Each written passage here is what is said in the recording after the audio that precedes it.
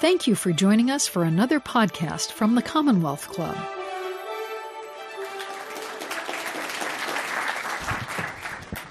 Hi, everybody. Good evening, and welcome to tonight's program, hosted by the Markkula Center for Applied Ethics, the Commonwealth Club Silicon Valley, and the High Tech Law Institute. My name is Irina Raiku. It is my pleasure to introduce Kara Swisher, Executive Director of Recode and host of the popular Recode Decode podcast. Kara is one of the leading voices covering tech and media. She is an MSNBC contributor, host of the Revolution series on MSNBC, and contributing opinion writer for the New York Times. Early in her career, Kara worked as a reporter in Washington, D.C., before moving out to join the Wall Street Journal's San Francisco bureau. She is also Jesuit educated, having graduated from the Georgetown University School of Foreign Service.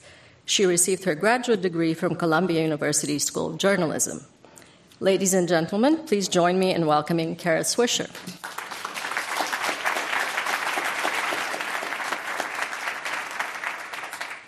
I just got back from South by Southwest, so I'm a little bit, I don't eat meat usually, and I had barbecue, and I'm still in a meat sweat coma. So I apologize if I'm a little slow tonight, but I am going to answer a lot of your questions about tech and ethics. It's something I talk about a lot. It's something I write about a lot in the New York Times and at Recode and our podcasts and in our events.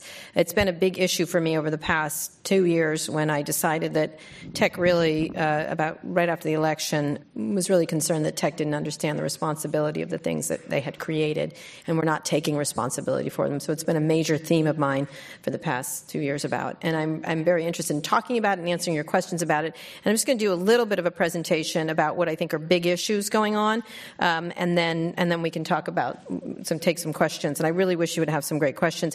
I use this app today. I was on a program called 10 Things That Scare Me, which is at WNYC, and a lot of them had to do with death, but which is a good thing to be scared of. One of them was a raccoon in San Francisco that tried to fight with me.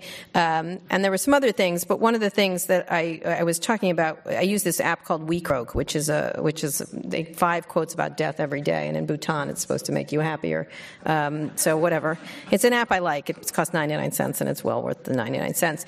Anyway, what was interesting, I just got, right before this, I got one of my quotes of the day. Some of them are really like Ben Franklin, death takes no bribes. Some of them are funny, some of them are depressing, some of them are inspirational. And this one I thought was really apt for today, which was the sleep of reason produces monsters. Which was Francesco de Goya, which I thought was really interesting, is people asleep at what's happening right now and a lot of stuff. And I want to begin by saying, because I was questioned at dinner earlier about whether I like tech. I love tech. I think tech is the most amazing thing, and it's always been the reason I started writing about it back in the mid-'90s, which was a long time ago. And for those who are young here, we didn't have cell phones then. We didn't have almost anything. And so I have loved tech from the minute I saw it. And so one of the reasons I think I've been so hard on the big tech companies recently is because I love it so much, and there was so much promise at the beginning of the internet age. I was there when they made it commercial, when Al Gore actually did invent the internet, and he did in many ways. He created legislation that was integral to becoming to commercializing it. And so I've always thought of the internet as something that could be an astonishing thing, and I look at that kind of as the Star Trek way of looking at it, that it unites people, it creates tolerance, it creates education, it brings people together, it shows commonality, it allows people to talk to each other across great divides, and it starts to uncover all kinds of talent across the world, where people were living in their smaller worlds. It creates a larger world. So I love the internet, and I love lots of things that technology brings us. At the same time, I think we can all agree recently some of the downsides and the dark sides of technology have taken over, and we have to start thinking about them as we move forward, because there's some really amazing technologies about to come into fore that I think are both promising and amazing for humanity and scary. I think the big problem with technology is not so much technology, it's the humans that use them. And I think think that's always been the case of anything that we have. I just did an interview with someone recently. We were talking about capitalism. This woman, Shoshana Zuboff from Harvard, she has a new book called Surveillance Capitalism. And I said, is there something wrong with this capitalism? She said capitalism is like chicken. It tastes like whatever you want it to, depending on the kind of capitalism you have, which I thought was a great way of putting it. It's the same way with tech. It tastes like whatever you want it to, depending on what happens. And what's happened over the past couple of years has been an obvious misuse of data and people's data as it's being collected in the most massive quantities over the past couple of years by big companies like Google and Facebook, especially, and Amazon to an extent. And so one of the things I do want to talk about it and answer your questions about is what this means. So I want to lay out just a couple of key trends, and I'll do it as quickly as possible so we can get as many questions as possible, and talk about ethics and what it means around this, about what's happening. So I want to lay out some key trends you need to know that are coming, that are well beyond what's happened now in the life we're living. No one could have imagined 10 years ago, or a little more than 10 years, when the iPhone debuted, that it would create this much wealth, this much opportunity, and this much trouble. And so I think the stuff that's coming, you ain't seen nothing yet, in terms of the kind of technologies that are coming. And I'm going to talk about some of the key trends. I had my computer here, but I forgot to plug it in. And no matter what we say about the internet or new trends, electricity always wins out. So electricity is sort of the dominant technology, really, for all of this for now. So here are the key trends I think about. One is artificial intelligence and superintelligence, super artificial intelligence, super AI. Robotics and automation, self-driving or changes in transportation. The idea of endless choice, that privacy is under assault when data is gold. Continuous partial hacking, continuous partial attention, political and social unrest created by these technologies, and these are the main ones. So let me go start with them really quickly. I'm going to go through them. Around AI, I think we have to keep in mind to start this discussion of what it means is anything that can be digitized will be digitized. I say this over and over and over again. Think about it. Anything that can be digitized will be digitized. That means jobs. That means entertainment. That means every single thing you do will be digitized that is possible. Not everything can be digitized, but lots of things can. And we're on our way to that in a way that I think is going to be massively profound. That means massive job disruption. Lots of jobs are digitizable. The easy ones, like we're going to have self-driving cars and therefore not cabs or not truck drivers, blah, blah, blah. But it actually extends beyond that to many iterations beyond what they're going to happen. Lawyers, accountants, doctors, very high-paying jobs, teachers, journalists. So there was just an AI that was writing stories that were pretty good. That means there's going to be multiple careers for people, and they have to think about retraining people a lot and reschooling people. One of the things you have to think about when you think about AI is that as it becomes smarter, we become dumber. And we rely on it more. And so we have to think really hard about the ethics around that, of being guided around by computerized decision-making systems, of which there will be many, and they will be better at making decisions than human beings were. But it cannot fix the basic problem that we have, which is that what are we going to do in this kind of environment, and how are we going to react to it, and what happens to our society when this occurs, when this starts to occur, and it's already here. The second thing is about robotics and automation. The robots are not killers that are coming. They don't have to kill us to win at what they're doing. I think we all have this idea. One of my favorite movies is Terminator 1, 2, 3, whatever, how many they made. I love it. I think it's great. I love the whole dystopian thing that they have going on. But the fact of the matter is they don't have to do that. I did an interview with Elon Musk a couple of years ago where he was talking, which I think was the best idea of it, because he's been very concerned about AI and robots. And his correct assumption is that they will treat us like house cats. They will not try to kill us. They'll just will be like, oh, it's a house cat. How nice. I'll pet it. That kind of thing, which I thought was great. And his solution was, of course, to put a chip in the back of your head so you can keep up with them, which I thought was an interesting solution. He also suggested that it doesn't matter really because we're all in a simulation, so it's not really happening, which I kind of like. I'm like, he's right? The whole Trump thing, every day you're like, no. And then you're like, oh, no, there's this super race of people that are like running this game and they're having the best time, like my kid when he plays Red Dead Redemption 2. So anyway, just put that in the back of your mind, that you may not be here, actually, and I'm not really speaking to you.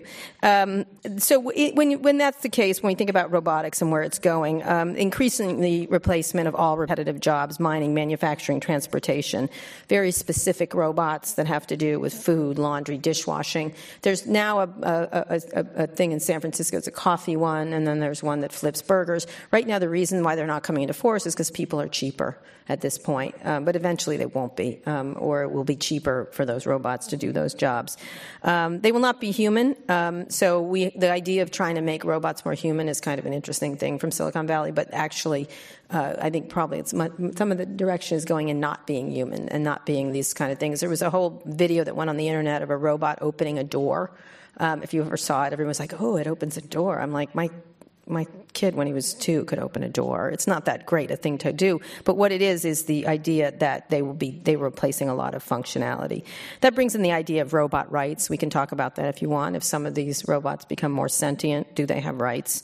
And in this area, as in AI, we have to be careful of China, which is winning in a lot of these areas and putting a lot of money into them and could be dominating the next ages. And that all that brings with it is a country like China, which basically has a surveillance economy right now, whether they should be the ones making all these innovations or it should be in this country, which has more of a democratic bent. The same thing with self-driving. I always say I'm writing a column for the Times right now saying cars are the horses of tomorrow. It will have an impact on everything. And how do we live in a non-car environment? It's a really interesting question because cars did so much to open up our societies and to bring tolerance, open up people and move people all around. What does it mean when cars are not going to, you're not going to own a car? That means cities that are car and truck free, and the reverberations are massive when you think about it. Not just cars themselves, car ownership, insurance, all kinds of things that creates reverberations and ideas around the economy about how we should behave. And I think it's something we need to think about. The next one is the idea of endless choice, which means what you want is entirely up to you, and the computer will know what you want before you know it. That's another big ethical issue, is that this is our society, which is based on sort of a hunt-and-gather system, is going to be bringing things to you when you want it. Before you think of it, they already anticipate what you want and what that means. That means things, obviously, like retail on demand, instant delivery, anticipation of needs, and much more. A joke I always tell, and I'll tell it to you also because I do it all the time, is that, you can see it already in a city like San Francisco, which I always call assisted living for millennials, which is a great line. I think it's so brilliant. I'm sorry, it just is. But you think of the things they're making, you get a sense of where it's going. It's true. Think about it. God, what do I need now? Because I want to remain a child for the rest of my life. The question around privacy is obviously the biggest one in all this. And how do we think about privacy? It's something that people don't think of very much. We were having a really interesting discussion at dinner over whether this is going to be a big issue in the election. And as you know, Elizabeth Warren just announced this massive idea of breaking up tech, but a lot of people are also talking about privacy bills. There's a California privacy bill that'll take effect in 2020. People are worried that the federal government's going to do a watered-down version of that. But we have to ask our questions as these societies become so much more data heavy. What privacy means to me, and it's a very difficult issue to sell to voters and to citizens. The idea of being worried about your privacy. A lot of people aren't worried as much as they should be, although you're vaguely worried about your privacy, but not in a way that's substantive and will change things.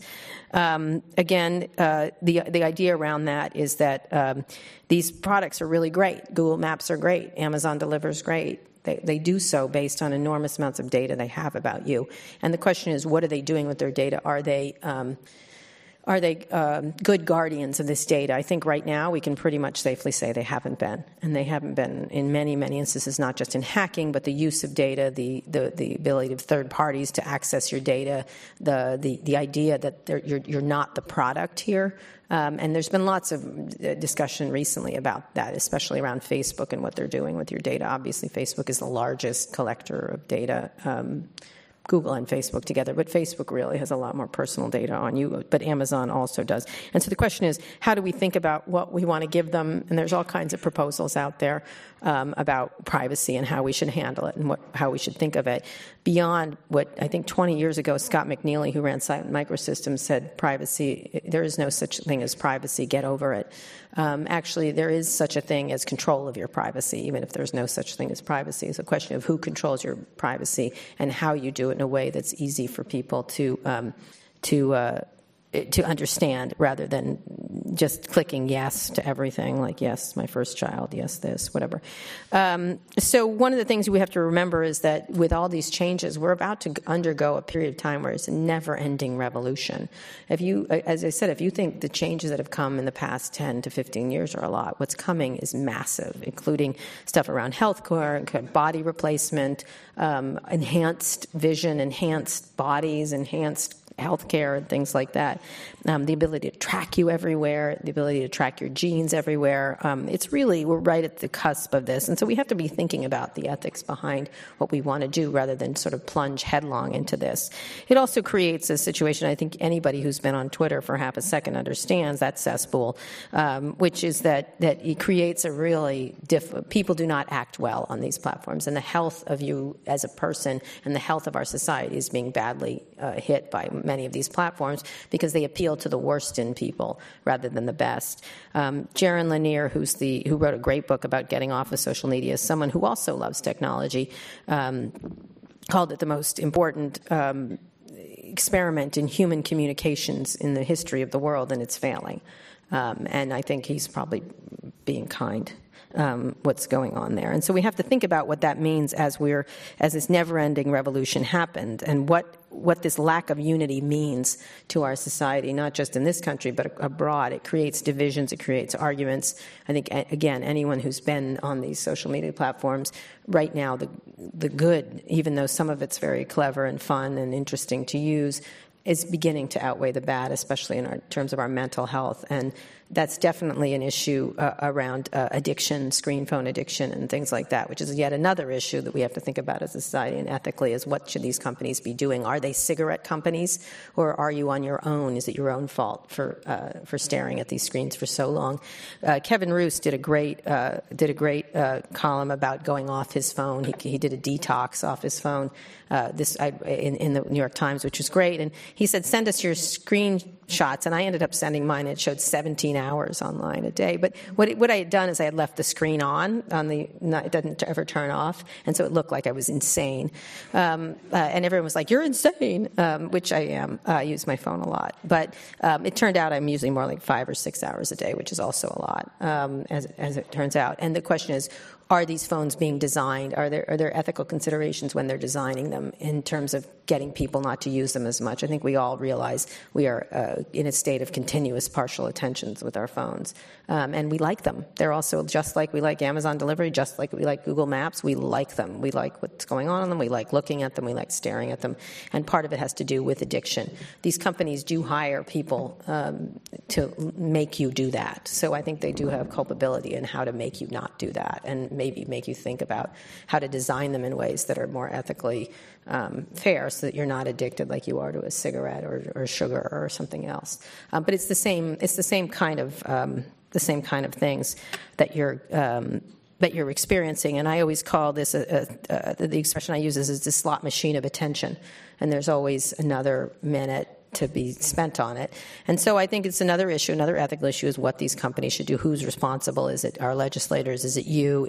Are these companies? And something we should be thinking about really hard.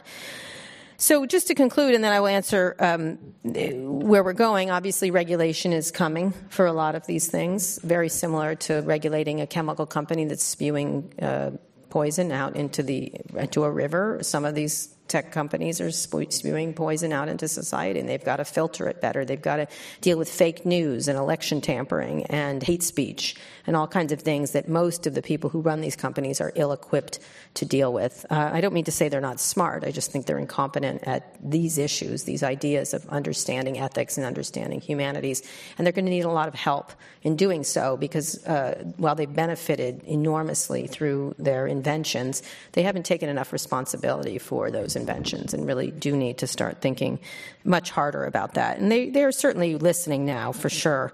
But one of the things you've got to remember, though, is regulation is not going to save us. So there's going to be certain regulation that's going to work and certain regulation that's not, but it's certainly not going to save us. Change is now a near constant. If that's the case, how do we sit and think carefully about how we want to conduct our society? It's a good question. And the only thing that I can say is, as things are coming and as things are changing, you've got to really strap in. It's going to be a really bumpy ride as we begin to figure our way out in how this happens. The last thing I'll leave you with is I just did a recent interview with and a column about Maria Ressa, who lives in the Philippines. She's a journalist. You should listen to it, because one of the things she's talking about is the downside of what happens when malevolent people get a hold of these tools. One of the things that is nice about what we have now is most of the people running these companies are good people for the most part. I don't find any of them evil. I don't find them difficult. I don't find them not aware and not smart. It's just that I worry about these amazingly powerful tools getting in the hands of the wrong people, and you're starting to see it globally, and then not having any kind of controls on them. And as they become more and more able to target people and follow people and trace people, including their genetics and other issues, you have to really start thinking hard about where it could go. I think a lot of attention has been given to what's happened in China around the social score, which was which is you basically, if you jaywalk, it's noted. If you do this, it's noted. If you don't use this, it's noted. And so you get a digital social score, and then you get benefits based on how you behave. And they're tracking it digitally, which I think is brilliant and awful at the same time. And so one of the things I always say to people who are making things in Silicon Valley and inventing them is, why don't, when you make things, because I think they don't have an anticipation of the consequences of what they're doing. From a lot of the time, they think only about growth and invention, and they don't think about consequences and what can happen once they invent these things. And so I always say, why don't you think of what you're making as an episode of Black Mirror? And if it's a really bad episode, you can't make it. Or you have to do something to make it, to assuage the issues around it. I don't think invention is ever going to stop, but there's certainly things we can put into place as it happens so that we're protected as a society and also enjoy the benefits of this technology, of which we can all agree on, but at the same time are not impacted by the negative parts of it, which are so clear today as we move forward. So thank you very much for your insights. I wanted to start by asking what you make of the recent proposals to break up big tech. This is Elizabeth Warren, Senator Warren. Yes. Yeah. So Senator Warren, who's running for president, is full of ideas. Let me just say, she's really an idea factory, and I really do appreciate how many she has. And I like that in a candidate. She's interested in policy, and she's interested in ideas, and she's interested in shaking up ideas. She's not interested in incrementalism. She's interested in big ideas. That said, I think this particular proposal is not the correct way to think about it. I think she's doing it because it's Elizabeth Warren and this is how she thinks. But the idea of breaking up big tech, I think, is just a shot over the bow kind of thing. It's like, I'm watching you. I think that's what she's doing, although part of me does believe she does mean it. What was really interesting is she proposed that, and one of the people I interviewed, two people I interviewed this weekend at South by Southwest, Senator Amy Klobuchar and the Commissioner Marguerite Vestager, who is at the EU in the competition head. Commissioner Vestager has been really tough on tech companies, has fined them enormous amounts of money, and has done more than anyone, I think, in this world, has held tech to task for a number of issues, all kinds of things, from Apple to Google to Facebook. She's got a number of lawsuits happening, number of fines, whether it's around taxes or local search or whatever. And I was really surprised when I thought she would go along with this, like, yeah, break them up. But what she said is she thought it was a remedy of last resort to break up these companies. And she thought they're built this way. This is how they are. So how can we deal with a situation, say, where Google has 100% of search, or Google and Facebook together own all of digital advertising and nobody else can get in. And she thought there were other remedies ahead of breaking them up, because what breaking up would bring is, first of all, huge disruption to these businesses which have been built this way. And secondly, that it would be a legal nightmare of many, many years and would never get resolved. That to unwind some of these things that have been in place is really difficult. Now, there's a couple things going forward. You certainly can stop these companies from buying new things. I mean, I think we can all agree Facebook cannot buy Snapchat, for example. I think that will be a problem if they try to. Or Google cannot buy Yahoo or whatever. Just nobody wants Yahoo, but that's okay. Oath. I just saw Tim Armstrong. I just did an interview with him. He's left the scene of the crime. So that's the question. Is going forward, can they buy things? That's one. Can the big companies, can Amazon, probably Amazon, Google, and Facebook are the three that I think are the most problematic. Secondly, can we put regulation in place around data and the use of data? Amy Klobuchar thought about doing a tax on the use of data, how they use data, if they use it for more things. She's called for another investigation into Google about their behavior around local search, especially related to Yelp and some other things, because the FTC investigation of a few years ago was a toothless nothing burger, and so she wanted to renew that. She thought about using these taxes to pay for more investigations from the FTC and make a stronger FTC or any of these agencies that regulate these companies. FTC is the one that regulates most of these companies. So other people think changes in laws like the Communications Decency Act, Section 230, which gives broad immunity to internet platforms. Maybe the big platforms don't get the immunity anymore. That's already being chipped away from some other cases. And then, obviously, antitrust action. And I think that's probably the one that's most interesting. Senator Klobuchar is on the Antitrust Committee in the Senate. They've just hired Lena Khan, who has been a really big thinker on how to change antitrust. This idea right now we have in this country with antitrust is that it causes consumer harm. And it's very hard to prove that, given how much we like Amazon, Google, these are free products we get, and it doesn't harm us, but it does. It harms rivals, and it could harm small startups, and it could harm it can harm the startup ecosystem. So the changes in antitrust, how antitrust is perceived, could possibly be happening, and that's so the breakup it certainly is good for a soundbite for sure. It's never going to happen. Okay. And for an entirely different question, and I think we're just going to follow the questions where they go. What advice would you give to students who are educated in and about to contribute to Silicon Valley? What are they going to do? Let's say they're going to work in these technology companies. Well, I think one of the things that's good about these technology companies compared to other companies is you do have more of a voice. Like you saw what happened at Google around them paying $90 million to someone who was accused of sexual harassment, which was a nice payment for that behavior. And then this around forced arbitration around these issues, they changed stuff by speaking up. And I think that's one thing, is that when you're at these tech companies, the talent is at a premium, and therefore you have an ability to say things in the way other workers can't. And so that's one thing, is to be outspoken as you're making them. The second thing is, if you're making products or issues that you don't agree with, you should talk about it and have a discussion about the implications of whatever you're making, rather than thinking about growth at all costs. And I think growth has been, I think, the mantra for most of these companies, without regard to the damage that they could do. And, unfortunately, Facebook had the most unfortunate motto for a long time, that they put posters on their walls like they're Stalin or something. It's crazy when you go to these companies, like big banners. And they don't even get I'm like, Stalin. They're like, what? And I'm like, oh, of course you don't understand. One was move fast and break things. I think that was one that was a real problem. Like when you really start to think about it, well, you broke some things, like, say, democracy or whatever, and you need to fix it. And that was interesting. And I think move fast and build stable infrastructure is what Mark is calling it now, which makes me laugh. Move fast and build stable infrastructure. That really gets them going, the engineers. So I think really being aware and speaking up and talking about the implications and making sure that you're not part of something that you know what you're making. I think you have the ability, if you're a Silicon Valley engineer, surely, than if you're in other parts of the business world. Do corporations need ethics departments? And if so, how do they function well without fear of retribution or without being ignored? Yeah, I wrote a column about this in the New York Times. Does Silicon Valley companies need a chief ethics officer? And some of them are thinking about it. Salesforce has been talking about hiring one. Some other companies have been thinking about it. And I only brought up the idea is, do they need one? Is there someone at the top of the company that should be thinking of ethical issues? Obviously, it has to come from the CEO or the top executives of the company these issues.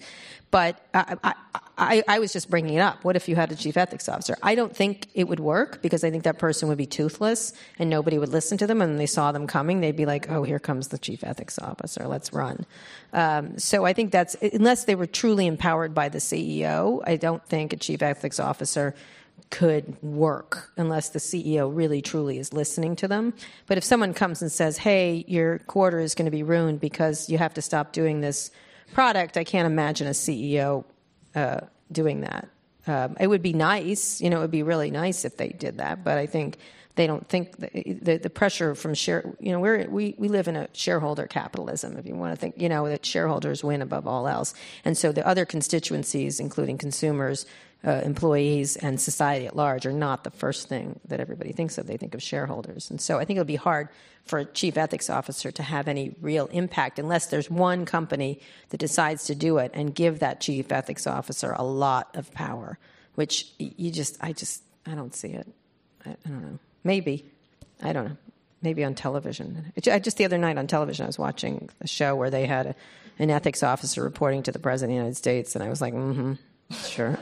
Okay. And he's like, I'm not going to do it because you convinced me of the wrongness of it. I'm like,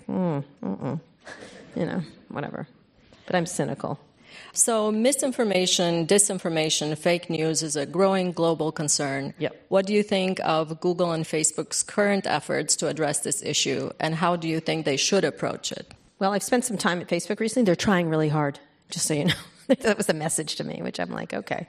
I think they are trying really hard. I do. I think it's a problem that's really a big issue, that they can catch certain things through AI, they can catch certain things through human beings, but it's a really difficult problem given the massive amount that comes over their systems. Both, Google is less so because it's just search, right? So search is pretty clean. But YouTube is what you're talking about, what's going on over YouTube. And I think I just interviewed Susan Wojcicki, which you can listen to, it just went up today, who's the CEO of YouTube. It's a really massive problem and highly complex, and the amount of stuff coming over. It's some incredible number of how many videos, 70 billion are uploaded every 14 seconds, it's some number like that, which is breathtaking. And so the ability to monitor that is really difficult. And on one hand, they can do it by AI, but AI makes a lot of mistakes, right? Like today with the Elizabeth Warren ads, Facebook, the reason it was flagged is because there was a logo in there, and you're not allowed to use logos. And then Elizabeth Warren was able to make hay out of it, but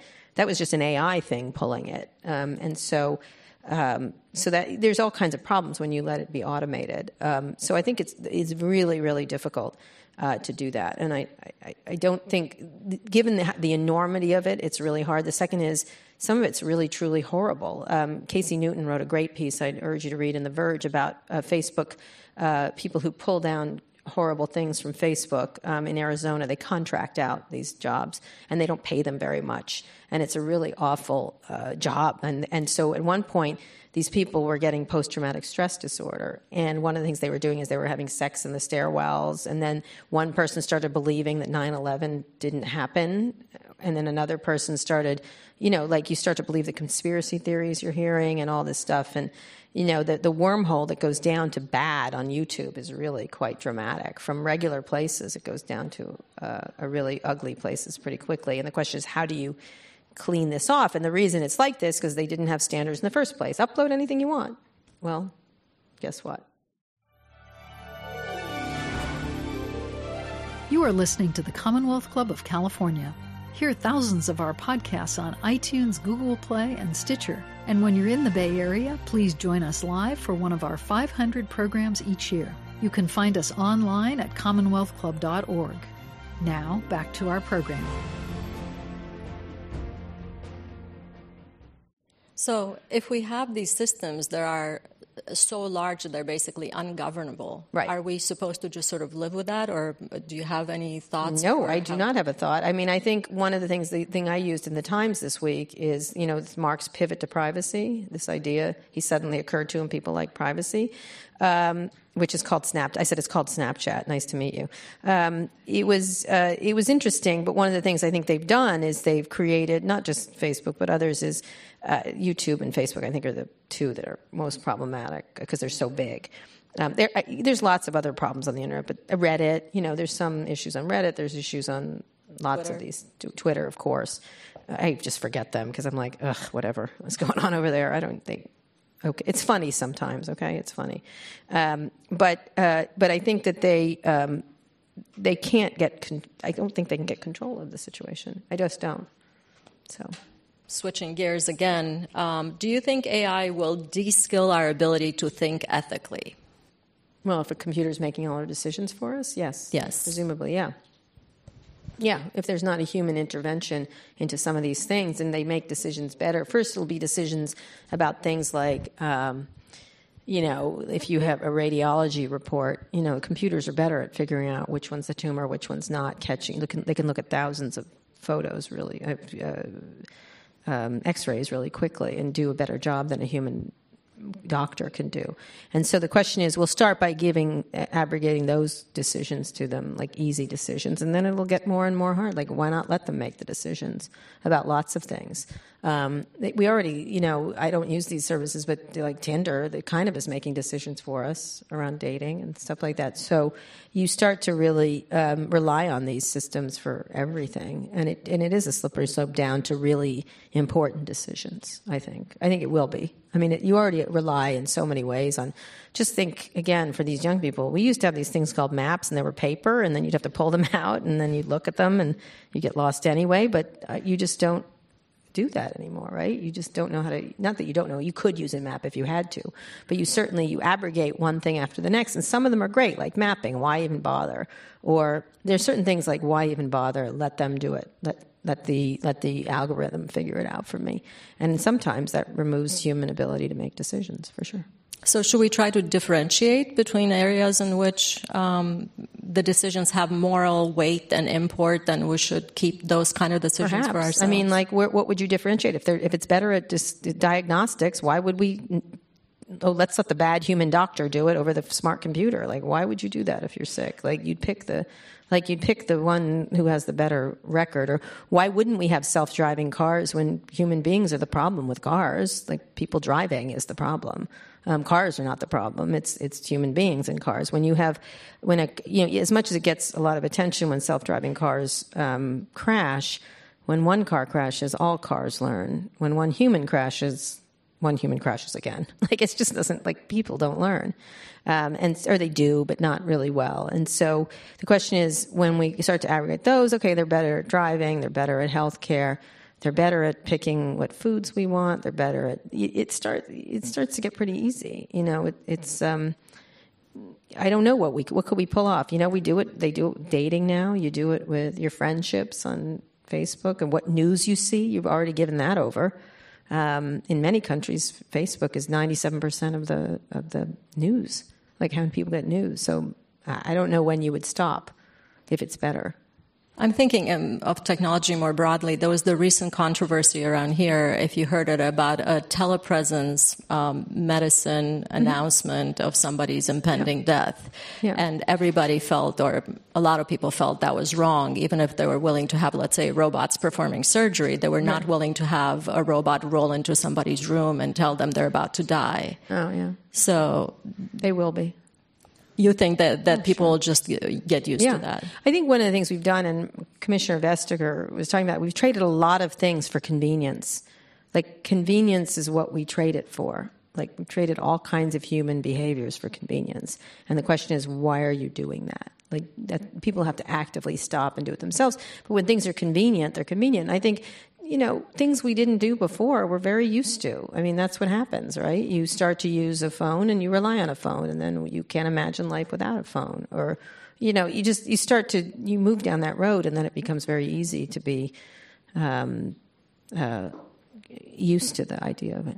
So do you feel like this controversy was in part because it's something new? that were responding, the idea of telepresence. Yeah, I think people would get used to that robot. really quick. You'd be amazed how people get used to things, right? Don't you? You sort of start in your home. And one thing I'm heartened by is I bought a house in D.C. I live here in San Francisco. I also have one in D.C. where my kids live. And they had nests there. And I was like, oh, I don't want these here. I'll just leave the thermostat there. But they also had Nest cameras, and my kid went around and unplugged every one of them, which was fascinating. I just let him do it. I agreed with him completely. But it was interesting that some people are aware that they don't want to be monitored in their homes. Now, I still don't know if they're on. I just sit there and I'm like, can it go on without the electricity? Maybe. And now, this recent story of Google, I was like, and someone was like, unplugged. Were you that worried about Google? I'm like, I am. I know them. I was married to a Google executive, so I am scared of them. And I was married to a Google executive. One of the better ones, but still. And one of the things that just came out is they had an extra camera in one of their nests. Oops. And they were like, oh, we forgot to tell you. Oh, you did? Did you forget? Or did you forget? Like, what was they just, and part of me is like, I think maybe they did forget. But then I thought, no, they didn't forget. Right? So here's a question pushing back against something you said. It says, most active AI researchers are far more skeptical about AGI superintelligence than people like Musk, parentheses, Yes. who is not an AI researcher, end parentheses. Yes. AI advances continue to be only in narrow applications, not toward general understanding of any kind. Why do you share Musk's take on AGI superintelligence as imminent or even likely? I'm just telling you what it is. I don't necessarily share it, but because I've seen everything, they always say it starts here and it's not going to be that harmful, and then it is. Like, it's sort of like, like propaganda. It starts off real soft and then it becomes real ugly. One of my majors at Georgetown at the Foreign Service School was the uses of propaganda, and you see it slowly rolling out in small, tiny little ways, and then it moves to more and more and more. And so I think I can imagine a world in which does have narrow applications now, but I think worrying about it is completely appropriate, because I do think when it starts to roll, it tends to roll, and people like to keep inventing, and you would imagine that if they can do it, they will do it. Why wouldn't they? And that kind of stuff. So yes, right now it's using for very narrow applications, but it's not going to be. It's just once something becomes useful, it will roll out to other parts. But I agree. Elon's been a little I don't know if he's John the Baptist or he's just screaming. But now who knows, right? You know what I mean? Like, he's had some personal troubles, but I think it's important to consider for absolutely, because all these things become put in the wrong hands, get used badly. I just never seen it in history where it doesn't happen, right? When these things get rolled out, they're going to be for the good of humanity, and then they're sometimes for the good of humanity, but often for the detriment of people. So here's another question from the audience. Do we make social media the censors of societal free discourse? Yes. How do I know the mind of my society if I'm not free to sample it? Yes, that's an interesting question. And I agree. Should Mark Zuckerberg be the arbiter? Now, he's a private company, so he can be. Let's just be clear. He's not the government. And people always make this false argument. Facebook can't ban Alex Jones. Yeah, they can. It's a private company. It can do it. It can do whatever they want. Now, the question is, has Facebook and Twitter and Google become public utilities, which I think Elizabeth Warren was getting at, is that they're not just companies. They're more than companies, because they're how everybody gets their information. And so then you have to wonder, can you let them make decisions? Should it, and Mark and others and Jack Dorsey do not want to do this. That said, some of the stuff does violate stuff. Some of the stuff must be taken down. And they do take things down. When they say they don't want to take anything down, it's a lie, because they do it all the time. And they have rules, and people break them, and then they pull them down. And I think what's happened is it's the haphazard taking down. So how do they figure out a system where maybe a greater group of people can be? They've talked about a council. They've talked about, there's all kinds. It's just there's so much stuff coming over, so you wonder how they're going to do it. So the question is, should they make a set of rules that everyone can agree on? If people break them, they come down, right? That's one way of doing it. One is, let's take off the Russian bots. Let's take off the false news. Well, how do you decide false news? If they can put in all kinds of things in place, maybe this could happen. They've tried fact-checking. That hasn't worked really well. Some of the fact-checkers quit. They've tried group stuff. They've tried all kinds of things. And so the question is, how can we decide what should do it? I think one of the issues that people have who are free speech, this idea of free speech at all costs, is that some of the stuff, like, I'm sorry, Alex Jones stuff he can go and do he can make a website. It's not like nobody's letting him speak. He can go do a website. He just can't do it on Facebook. He just can't do it on Twitter because he's broken their rules. I don't see anything wrong with that. I don't think that tamps his speech down. He can rant by the way, he was just on Joe Rogan. One of the most fascinating things about all these people who say they never can speak is they never shut up. So think about that, right? Oh, I'm like, stop talking about how you can't talk because all you do is talk. Like, I just had an encounter with I'm not going to say who because he'll rank hay out of it. I said something incorrectly. I said something and then he wrote it incorrectly because he's a hot take hack. And so there was no fighting it. There was just no, all I said is, as a mother, I do not like my son to watch one video and get to neo-Nazis in 6 clicks. That was controversial. And they're like, would you take this person down? I said, I would, but I'm not running YouTube. And then it was like, she would ban him. She's demanding banning. And I'm like, no, as a mother, I don't like my son getting to neo-Nazi videos in 6 clicks. Thank you. Please stop or do something where 13-year-olds don't, and I think that's for a private company, that's a thing to demand. I also don't like poison in my cereal. So I'm going to be crazy and say, please don't put poison in my cereal. That'd be really nice of you. So it's just an interesting. I see the point and who's going to do it. It's just we've got to come up with ways to figure for people to have access to different points of view, but at the same time not be subject to fake news, which is very clear. They know where it's coming from, and they can remove the dreck out of it and leave the difficult voices to argue with each other, and they should certainly be allowed to do that. What do you make of the premise of that question that by going on if social media was not censored, you would get a sampling of the mind of our society? Do you think that's accurate? No, I think it's a dream. I don't think that's true. You get a sampling of the dirty, vile mind of our country. You know what I mean? There's all kinds of manipulation going on that you sort of like, you don't want to protect people from it, but they're not even aware of it. They're not even aware that bots are what's doing this. Like, one of the things we did a piece on was during the Roseanne Barr, she said that stuff about Valerie Jarrett, and then you had Samantha Bee making that remark about Ivanka, and they happened at the same time. It was really interesting. So right around the Roseanne thing, all these bots started going about Roseanne's awful, Roseanne's awful, Roseanne shouldn't have been fired, Roseanne should have. They were from the same places. They were trying to create discord. And then human beings get attracted to them. And so human beings didn't start this. Most people were like, oh, Roseanne. Right? Like I did. Like, oh, once again, she said something stupid. But the bots started it, and then humans get pulled into it. Like, they get pulled into the bot anger, which is fake because they don't care what the argument is. And then the same groups of people, they track these, the same who were doing this, were over at Samantha Bee saying, she's great, leave her alone. Oh, she's awful. She said that terrible word about Ivanka. Like, you know what I mean? And so it went like this. And so then humans get dragged into it. And so you're being manipulated to being angry, and then it creates real anger.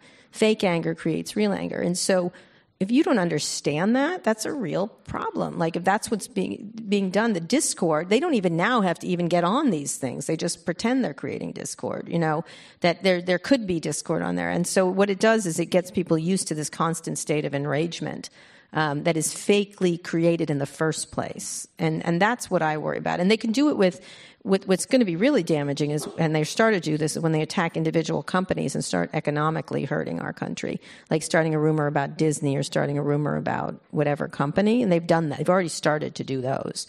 And so what does a company do when they're subject to false rumors that then, for just even a short second, make the stock go up and down and stuff like that? And so that's what we have to worry about and at the very least, these companies should be monitoring bots, and they can do that. That they can, and really removing them from their thing. That's an excuse. They need to remove false accounts from all their platforms. And they haven't done a great job of it. I know it's hard, but they need to. That's not as hard as they claim it is, from what I understand. And what it does is, I think it does create an enragement factor that then gets amplified and amplified and amplified and amplified. And I had a really well-known reporter arguing with a bot. I think I was doing it the other day, and I texted this reporter, and I said, stop arguing with a bot. You're arguing with a bot. They're mad about your story, but they're really not a person. And they were like, oh. And you could see the state this reporter was in. And it's sort of, it does, if anyone who's been on this, nobody feels good about those encounters, right? At all. Is this related to something that you mentioned in your initial list of concerns, which was the partial attention? Yeah, the ongoing, continuous partial Well, that's attention? related to addiction. And that's a question. Those are very good questions we should ask tech companies, that these devices are made for addiction. They just are. And what's interesting, I'll show you. So when you go you have this on the Apple computer. It's been written about a lot of times. It's called grayscale. Turns it gray. It's just 3 little taps on the right side. This is not something you want to look at. It's fascinating the minute you remove color, how you don't want to use your phone. You're like, oh, that's not good. I don't want to play that. Kind of thing like that. And so there's all kinds of things they can do to reduce this obsession with it. Another one is to put addictive type apps in folders, so it's harder to get to them. Put Uber on the front, because you don't want to look at your Uber, right? You just call your Uber and then you close it. How much time do you spend on your Uber? None. 0. It's a utility app. And so to bring the utility apps to the front and then put all the addictive apps in folders or inside folders, there's all kinds of things you can do. I mean, this grayscale one works real wonders. It's fascinating what people, the minute I put it into grayscale, I hardly pick it up because it's not pretty, it's pretty. And they do all kinds of games to make you click on that red button. They just do. They have people there. And Tristan Harris has talked a lot about that. But a lot of people have. And that's something we can really say, we know you hired anthropologists and psychologists and everybody else to make us click that red button. So maybe you are like cigarette companies. So we'll see in years to come. We'll see how we've affected our brains. Do you think the United States would ever develop a social score system like China? And why or why not? I think we will. I think people are going to be tracked everywhere. I don't know why. Unless we get... We don't have a national ID. I know, but again, it's one of these things where it's easier. It'll give you more things. You'll get more things. It'll come very friendly. When it comes, it'll come really friendly. Wouldn't you like to get this free thing? Wouldn't you like to have free delivery? Wouldn't you like to have people come in your home and deliver things? Wouldn't you like, it starts to become, I don't know why they wouldn't do it if they can. It seems like most governments love to track people. You can see that what happened a couple of years ago when they were, all up inside of the grills of Google and stuff like that. Even our government was. With PRISM and stuff like that. They just can't help themselves. I just more information. And the thing is, the information wants more information. The more information you get, the more you want, the more it tells you things, the better it is, the more robust it is. And, I don't know. It doesn't seem like people have less cell phones, right? They just don't. They have more and more screen time and more everything. And so, it'd be nice if everyone put them down, but I think, one, they're really hard from a psychological point of view to put down. I think there's all kinds of physical things that are happening. There's all kinds of studies. There's going to be a million studies about this, about the adrenaline and the feelings that you get and the endorphins or whatever. I'm not a doctor, but it's very clear that I don't smoke. I've actually never taken any drugs, but I cannot get off my friggin' cell phone, and so I know it's an addiction. It's something that is a problem. There's all kinds of things to try to assuage it, like Arianna Huffington tried to give me a bed that you put your cell phone to bed in the other room. You plug it into, and it's a little bed with sheets and stuff. I was like, you're crazy. So whatever, put it in another room. There's all kinds of things, but it's hard, the blue light thing, there's all kinds of things. Do you think that people are starting to question, though, that free paradigm? Do you think there's going to be an opportunity for new business models? And especially if we start to worry about, things like the cost of free as a credit system like China's. It ain't free. Nothing's free. Let me tell you. It's not. I mean, it's just not free. You think it is, but it isn't. Free Prime, it's not. You buy sides, you pay a fee, but it's not free. They love collecting your data. They love having all the information about you. They love, want more toilet paper? It seems like you need more. You know what I mean? Look, Jeff Bezos is only doing TV shows, which are all very good because he wants to sell more toilet paper. Let's be clear. Like, everyone's selling something else with what they're doing. Apple has made hay out of this in a good way. I do like Tim Cook quite a lot. I know people think I like him too much, but he seems like an adult when he talks about these things, so it's a pleasure to talk to him. But and it's also in their business interest to talk about privacy and talk about all kinds of issues like this. He doesn't have an advertising-based company, and therefore. And they failed at advertising also. They tried for a short time. But he just has to sell devices. And so one of the things they pushed is this idea that advertising-based businesses are by their nature problematic for society. And he talks about that a lot. At the same time, he gets a lot of money from Google for search. So, like, you know what I mean? Like, they get billions from Google every year. So I guess to build on that a little bit, one of the questions we got from the audience was, are there any people or companies in Silicon Valley that you think are doing things right? I think they're trying. I think Mark is trying. I do. I know I've been really tough on him, but I do think he means well. I do think he's one of the loveliest people you want to meet in terms of thoughtfulness and everything else. I just don't care. I'd rather him be mean. You know what I mean? On some level, like, if he's going to get the job done, I don't care what his personality is. Like, he happens to be a very thoughtful person. For all the issues I have with him. But I do like certain people better than others. I like Tim Cook. I like dealing with Mark Benioff. He at least answers your questions. I do like Susan Wojcicki, who runs YouTube. I think she's thoughtful about it. I don't know what she can do about it. I really like Brian Chesky, who's the CEO of Airbnb. They've got all kinds of problems. There were certain stories recently about parties and these things and neighborhoods barring them and all kinds of issues. So I think that I happen to like him. I think he's super thoughtful about the impact of his business on things. And I think he often does the right thing over business. He's done it several times, and I don't think it's just PR. I think he really does want to build a business that around immigration. He did a lot of very outspoken stuff that couldn't have helped them. And there's certain companies, individual companies, that I like a lot. I'm trying, I like Aaron Levy from Vox. It's hard not to. He's really funny on Twitter. So, but there's certain CEOs I like. I'm trying to think of some of the commerce people I like a lot. Katarina Lake and what's her name? Who runs Rent the Runway? I think they're really. And I just did an interview with Emily Weiss, who runs Glossier, which I think is some of the commerce companies are cool.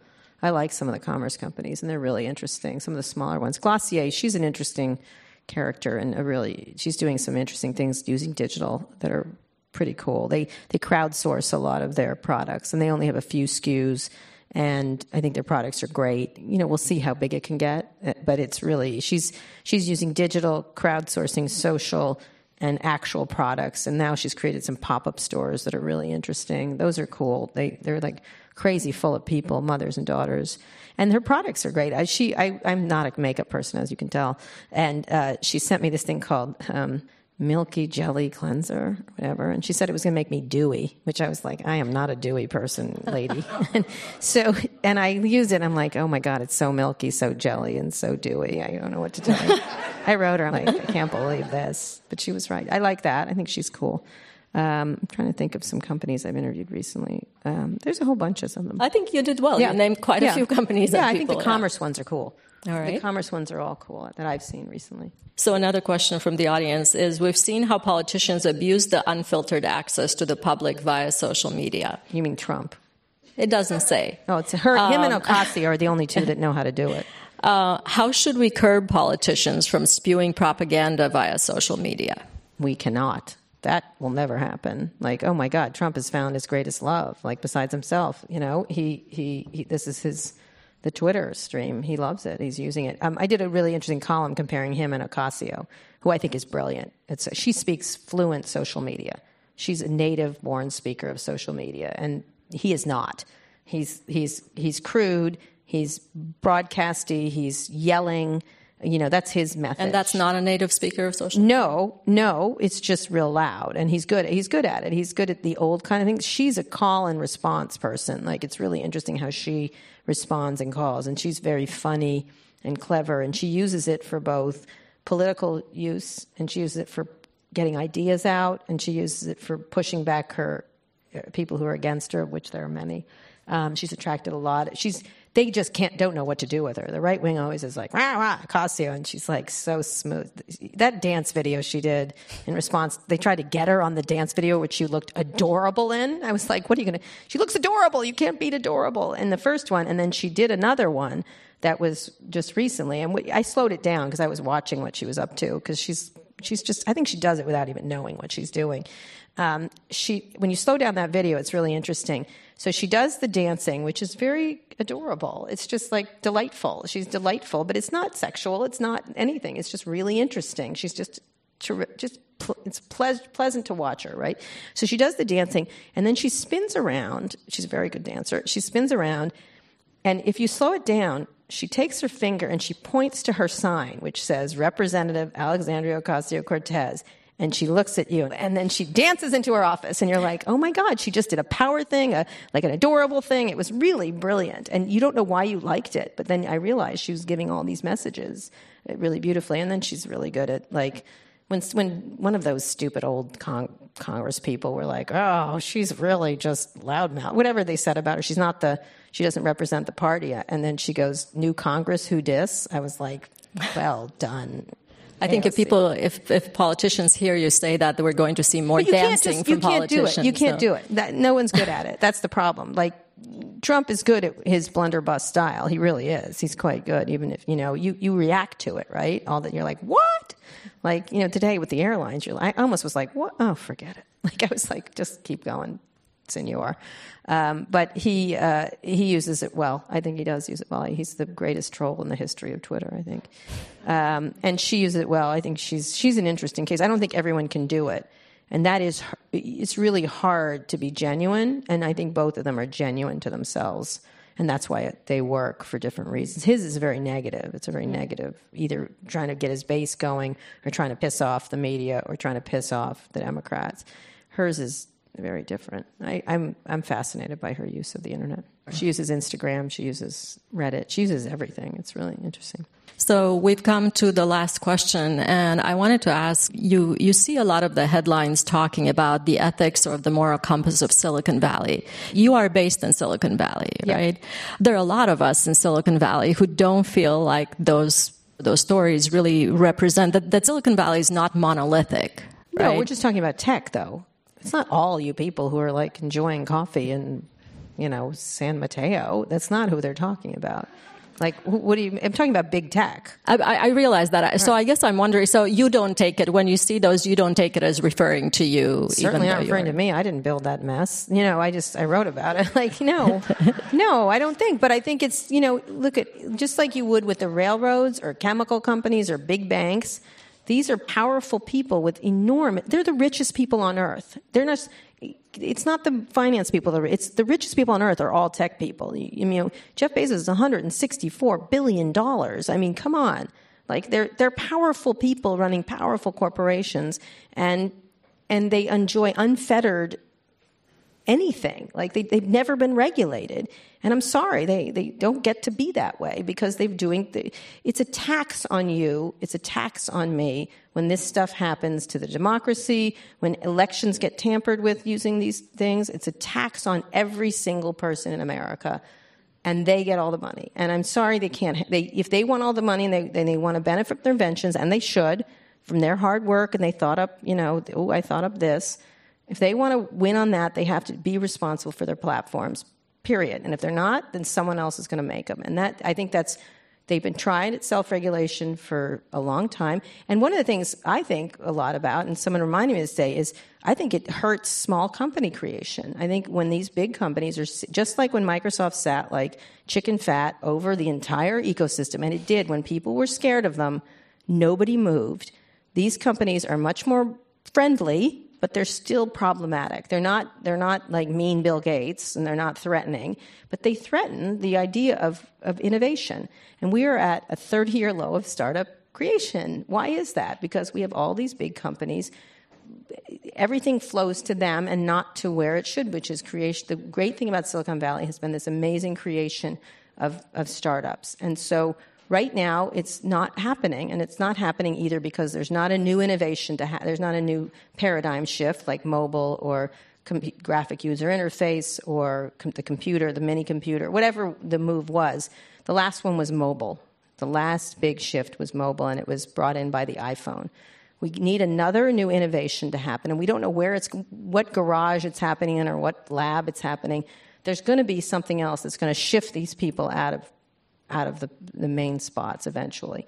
But while they're here and they're in charge of things, just like Microsoft had to be stopped from doing its behavior and killing off of companies, they have to be stopped from doing the negative things and allow more stuff to come up from under it. And I don't think breaking them up, they did AT&T breaking up worked really well for everybody. All of a sudden there was a very vibrant ecosystem.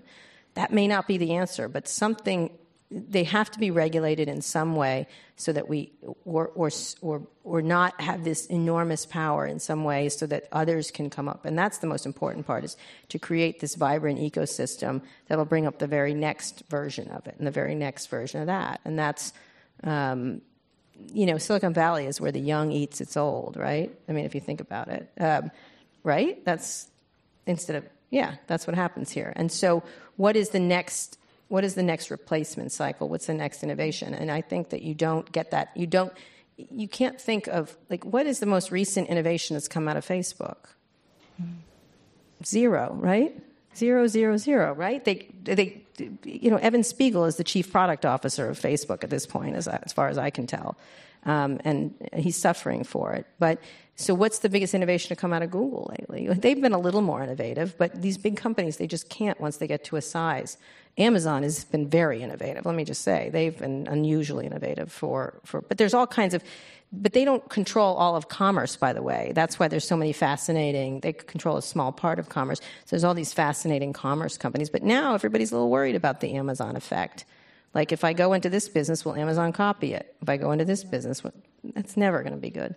And so I think, creation and destruction are both good things for Silicon Valley. And so they have to be slowed down a little bit in order for the rest of the stuff to come up. That's my feeling.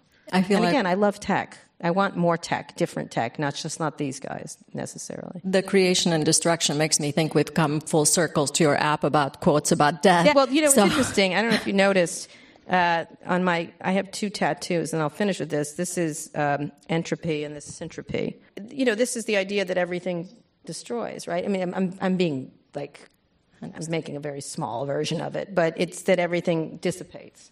Everything goes toward energy dissipates, right? So that's the arrows going outward, and then everything organizes, right? At the same time, their creation and destruction, I think it's a really important concept, is that as everything gets destroyed, things become created. And I think that's a really good way to look at it.